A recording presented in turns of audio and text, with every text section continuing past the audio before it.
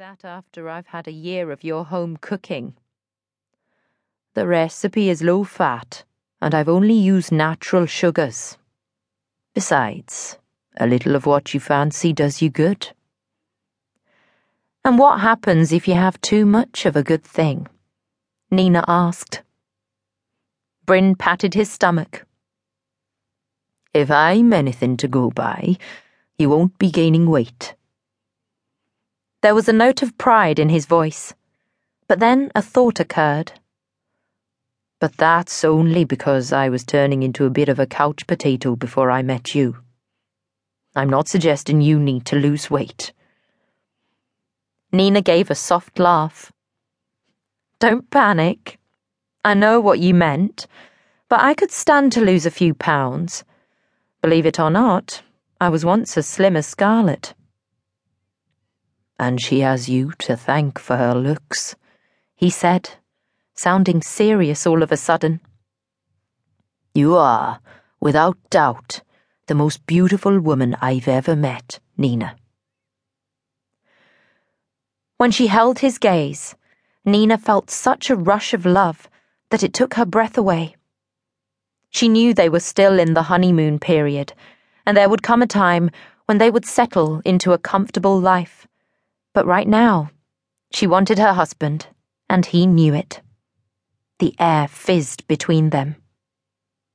The kids will be home soon, he said.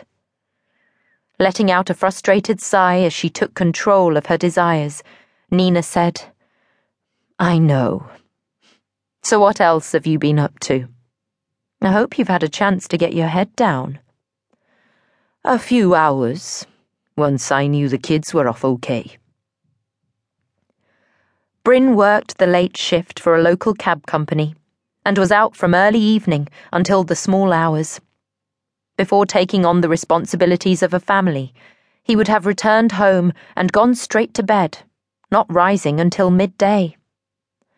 How were they this morning?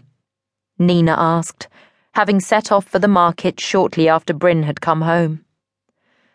I wouldn't go as far as to say they were raring to go, he said. But they were both up in time to eat breakfast, even if Scarlett did have to rush to catch the bus. Liam was his usual leisurely self, so if he was running late, I didn't notice. Nina scrutinized Bryn's slate grey eyes. He was painting a picture of average family life that didn't quite fit with her household.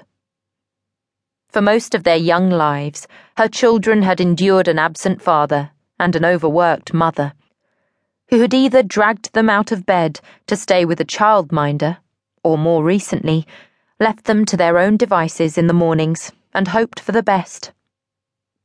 Liam was the oldest at 17, and Scarlett 2 years younger, and despite the challenges of single parenting, they had all been happy enough with their unremarkable lives.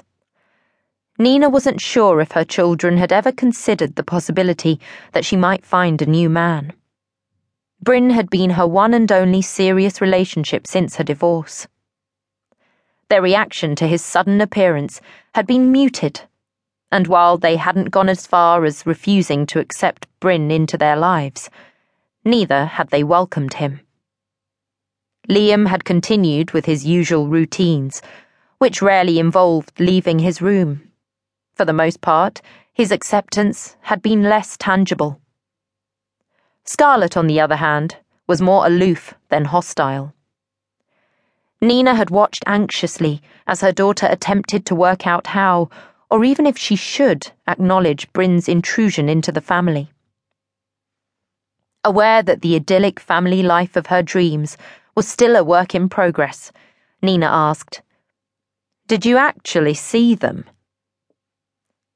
I piled a plate high with toast to tempt them, he said, in a low hush, as if he were a naturalist out in the field waiting for a glimpse of some rare species. Using a newspaper as a hide, I heard the female approach. The fridge door opened. Orange juice was poured, and there was the distinct crunch of toast. When I looked up,